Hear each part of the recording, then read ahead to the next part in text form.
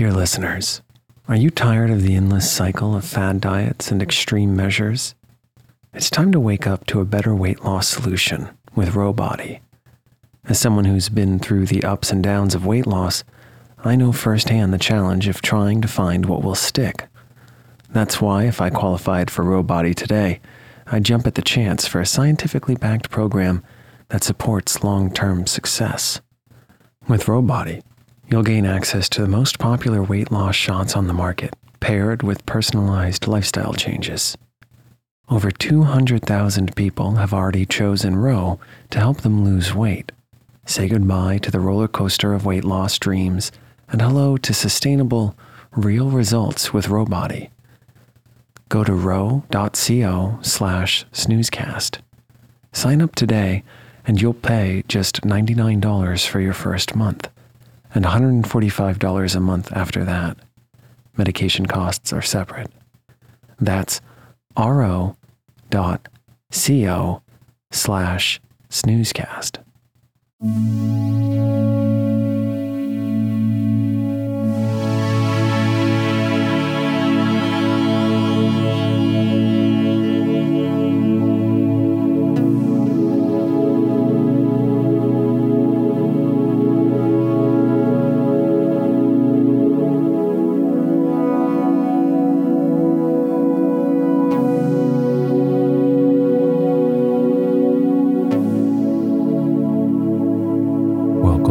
To Snoozecast, the podcast designed to help you fall asleep. Find us at snoozecast.com, and if you enjoy our show, please share us with a friend. This episode is brought to you by The Breath of the Wind. Tonight, we'll read poems from North of Boston, a collection from Robert Frost, first published in 1914.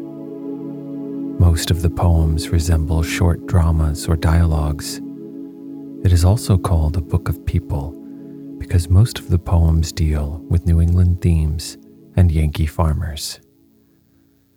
Known for his realistic depictions of rural life and his command of American colloquial speech, Robert Frost frequently wrote about settings from rural life in New England in the early 20th century, using them to examine complex social and philosophical themes. Frequently honored during his lifetime, Frost is the only poet to receive 4 Pulitzer Prizes for poetry.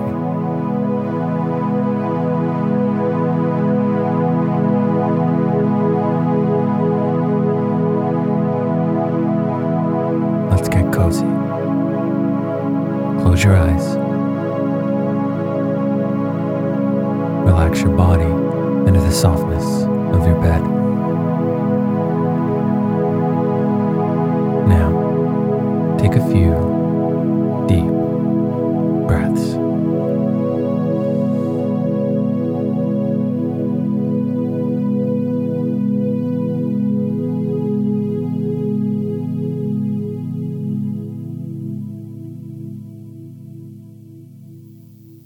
Mending wall. Something there is that doesn't love a wall, that sends the frozen ground swell under it and spills the upper boulders in the sun and makes gaps even two can pass abreast. The work of hunters is another thing. I have come after them and made repair, where they have left not one stone on a stone, but they would have the rabbit out of hiding, to please the yelping dogs. The gaps, I mean, no one has seen them made or heard them made, but at spring, mending time we find them there. I let my neighbor know beyond the hill, and on a day we meet to walk the line and set the wall between us once again.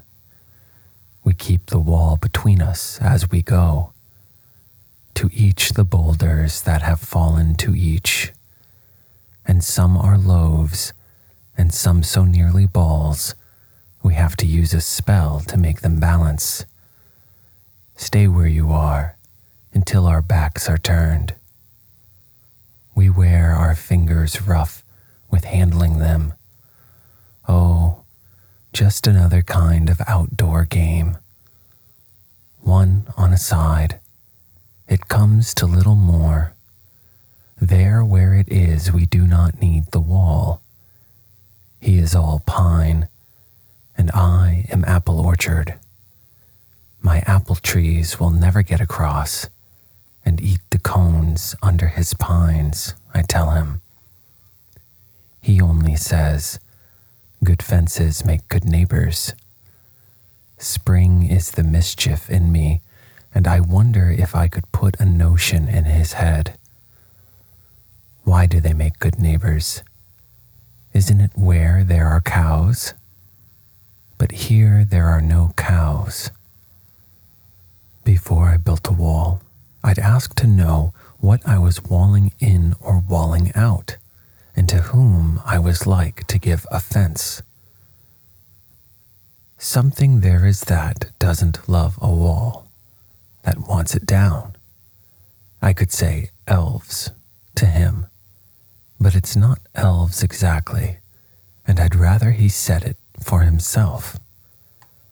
I see him there, bringing a stone grasped firmly by the top in each hand, like an old stone savage armed. He moves in darkness, as it seems to me, not of woods only and the shade of trees.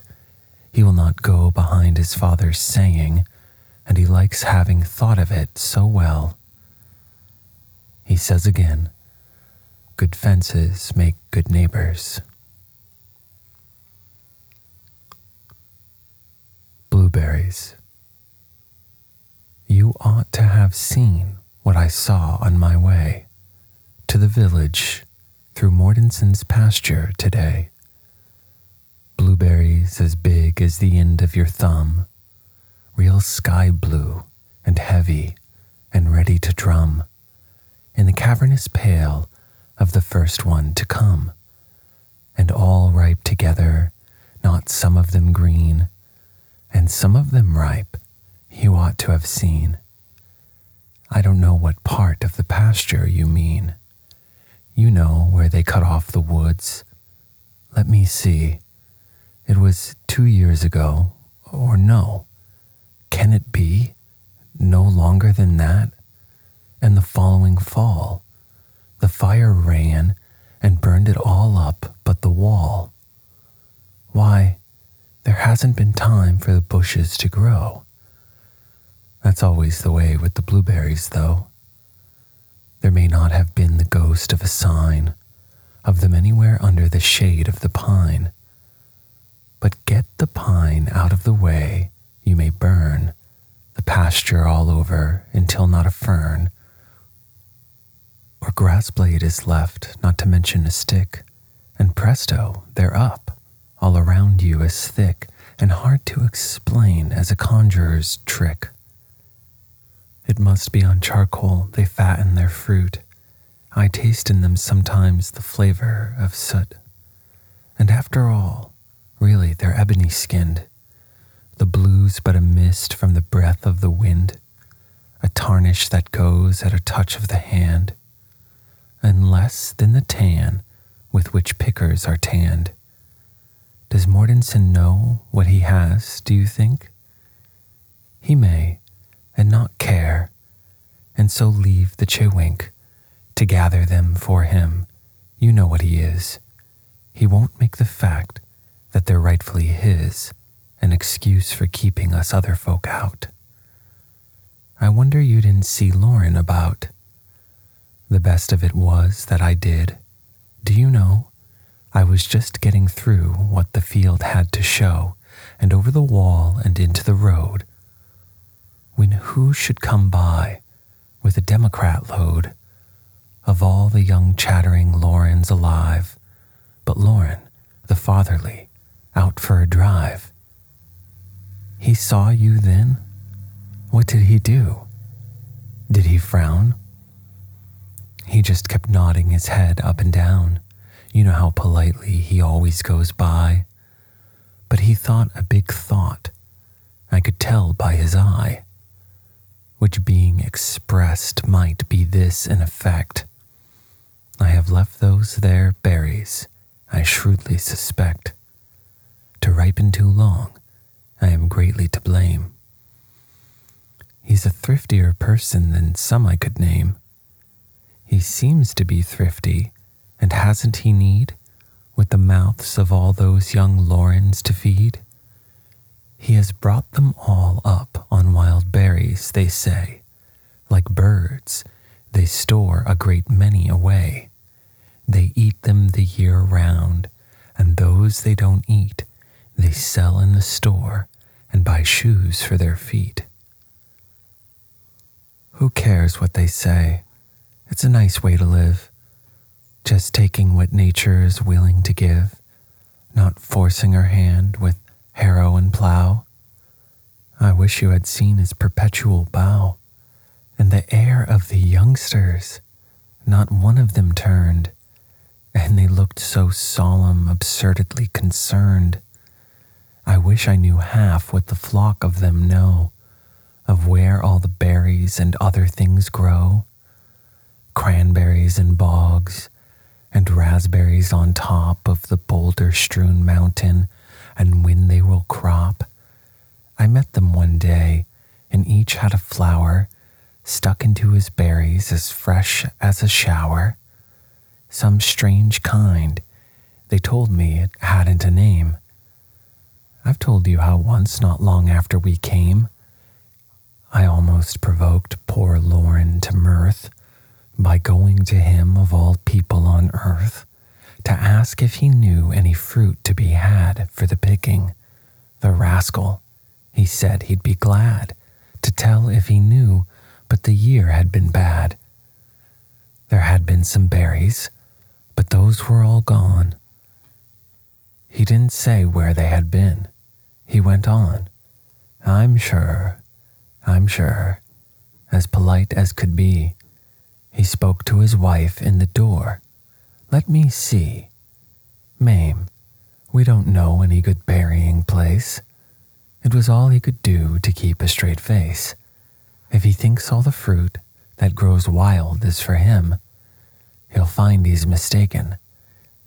See here, for a whim, we'll pick in the Mortensons' pasture this year. We'll go in the morning, that is, if it's clear, and the sun shines out warm, the vines must be wet.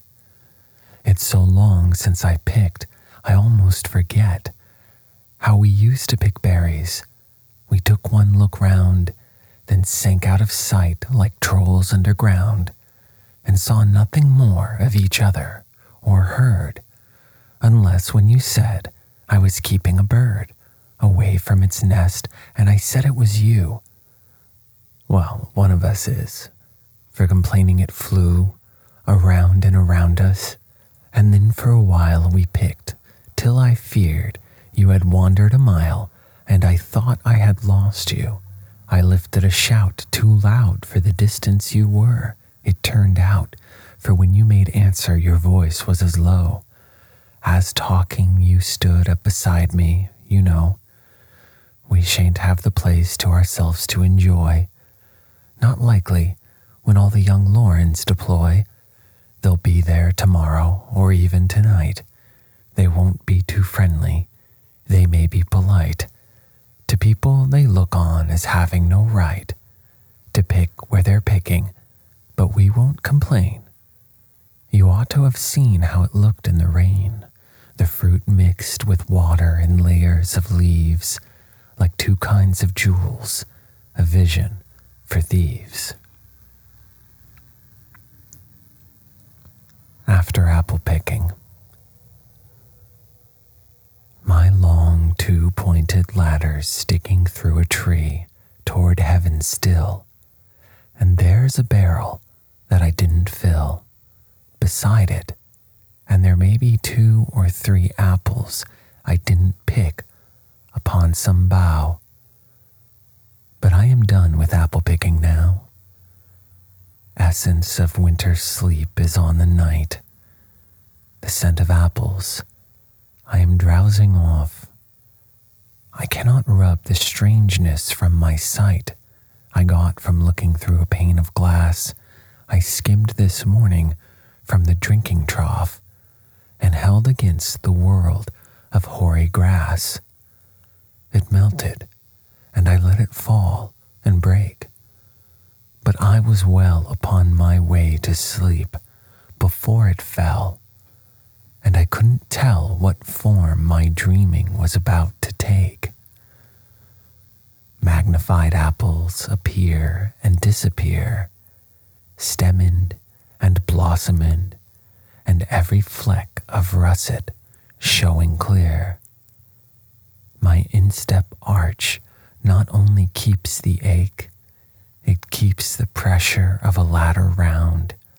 I feel the ladder sway as the boughs bend, and I keep hearing from the cellar bin the rumbling sound of load on load of apples coming in.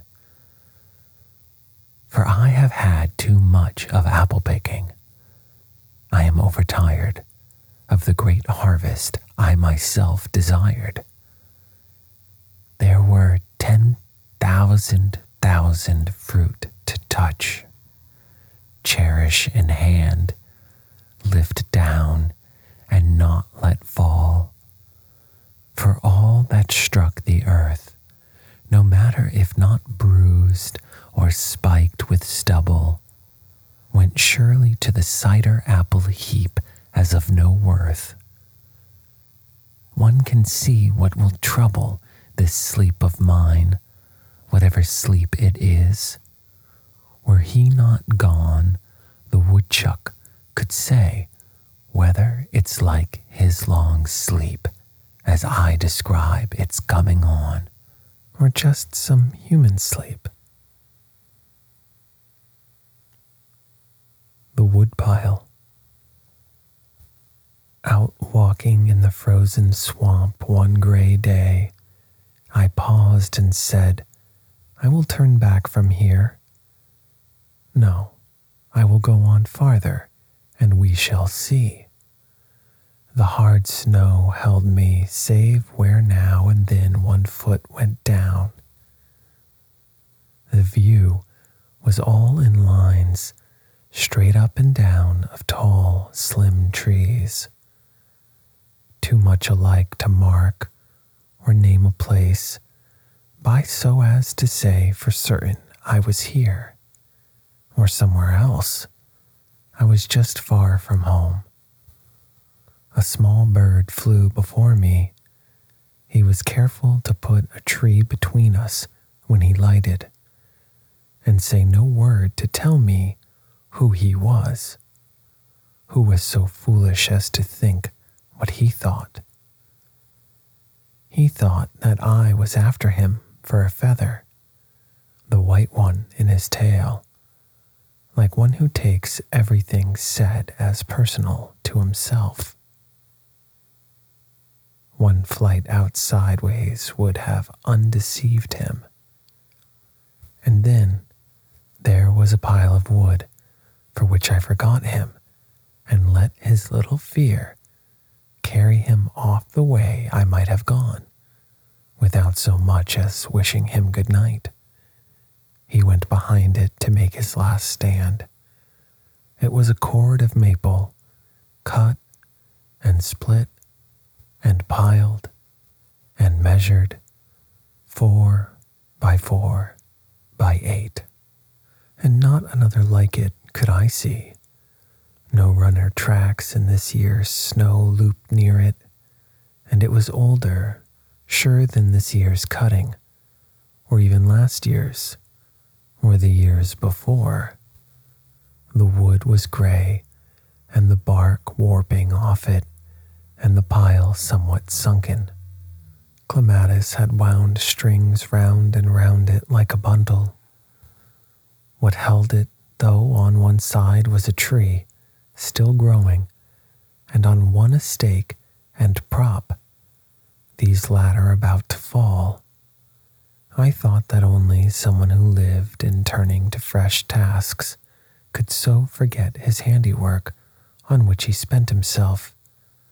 the labor of his axe and leave it there far from a useful fireplace to warm the frozen swamp as best it could with the slow, smokeless burning of decay.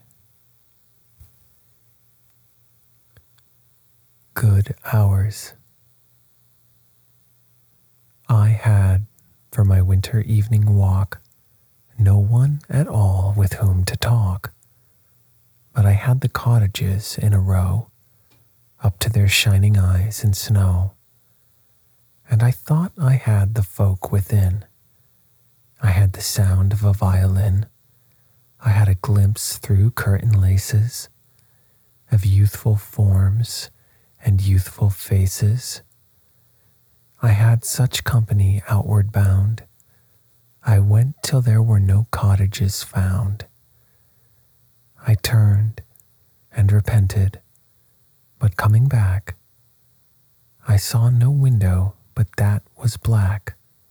Over the snow my creaking feet disturbed the slumbering village street, like profanation by your leave, at 10 o'clock of a winter eve. The generations of men.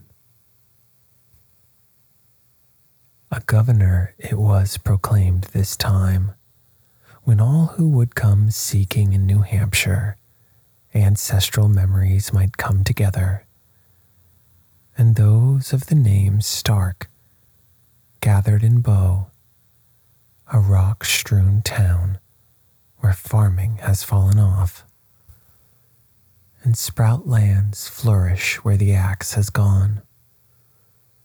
Someone had literally run to earth in an old cellar hole in a by-road, the origin of all the family there. Thence they were sprung, so numerous a tribe that now not all the houses left in town made shift to shelter them without the help of here and there a tent and grove and orchard. They were at Bow, but that was not enough. Nothing would do but they must fix a day to stand together on the crater's verge that turned them on the world and try to fathom the past and get some strangeness out of it. But rain spoiled all. The day began uncertain, with clouds low trailing and moments of rain that misted. The young folk held some hope out to each other till well toward noon, when the storm settled down with a swish in the grass. "What if the others are there?" they said. "It isn't going to rain." Only one from a farm not far away strolled thither, not expecting he would find anyone else, but out of idleness. One and one other, yes, for there were two. The second round the curving hillside road was a girl, and she halted some way off to reconnoiter, and then made up her mind, at least to pass by and see who he was, and perhaps hear some word about the weather. This was some Stark she didn't know. He nodded. "No fete today," he said. "It looks that way." She swept the heavens, turning on her heel. I only idled down. Provision there had been for just such meeting of stranger cousins in a family tree, drawn on a sort of passport, with the branch of the one bearing it done in detail, some zealous one's laborious device. She made a sudden movement toward her bodice. As one who clasps her heart, they laughed together. "Stark?" he inquired. "No matter for the proof." "Yes, Stark. And you?" "I'm Stark." He drew his passport. "You know, we might not be and still be cousins. The town is full of Chases, Lows, and Baileys, all claiming some priority in Starkness. My mother was Elaine, yet might have married anyone upon earth, and still her children would have been Starks, and doubtless here today. You riddle with your genealogy like a viola. I don't follow you. I only mean my mother was a Stark several times over, and by marrying father, no more than brought us back into the name. One ought not to be thrown into confusion by a plain statement of relationship, but I own what you say makes my head spin. You take my card. You seem so good at such things. And see if you can reckon our cousinship. Why not take seats here on the cellar wall and dangle feet among the raspberry vines, under the shelter of the family tree? Just so. That ought to be enough protection. Not from the rain. I think it's going to rain. It's raining. No, it's misting. Let's be fair. Does the rain seem to you to cool the eyes? The situation was like this. The road bowed outward on the mountain, halfway up, and disappeared and ended not far off. No one went home that way. The only houses beyond where they were was a shattered seed pod, and below roared a brook hidden in trees, the sound of which was silence for the place. This he sat listening to till she gave judgment. On father's side, it seems, where, let me see, don't be too technical. You have 3 cards, 4 cards, 1 yours, 3 mine, 1 for each branch of the Stark family I'm a member of. Do you know a person so related to herself is supposed to be mad? I may be mad. You look so, sitting out here in the rain, studying genealogy with me you never saw before.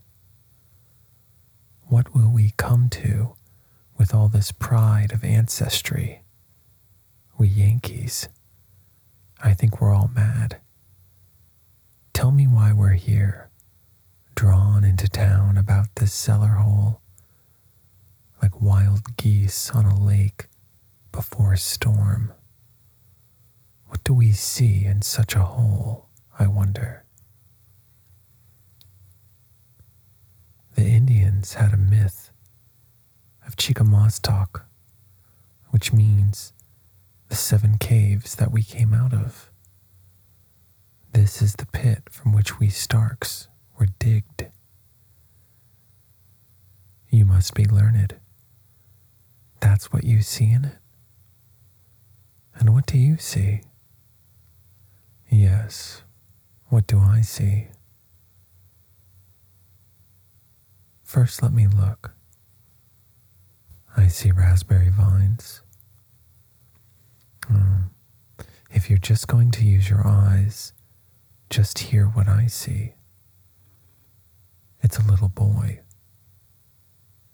as pale and dim as a match flame in the sun. He's groping in the cellar after jam. He thinks it's dark and it's flooded with daylight. He's nothing. Listen. When I lean like this, I can make out old Grandsir Stark distinctly, with his pipe in his mouth and his brown jug. Bless you. It isn't Grand Sir Stark. It's Granny. But the pipe's there, and smoking, and the jug. She's after cider. She's thirsty. Here's hoping she gets her drink and gets out safely. Tell me about her. Does she look like me? She should, shouldn't she? You're so many times over descended from her. I believe she does look like you. Stay the way you are. The nose is just the same, and so's the chin. Making allowance, making due allowance. You poor, dear, great, great, great Granny. See that you get her greatness right. Don't stint her. Yes, it's important. Though you think it isn't, I won't be teased.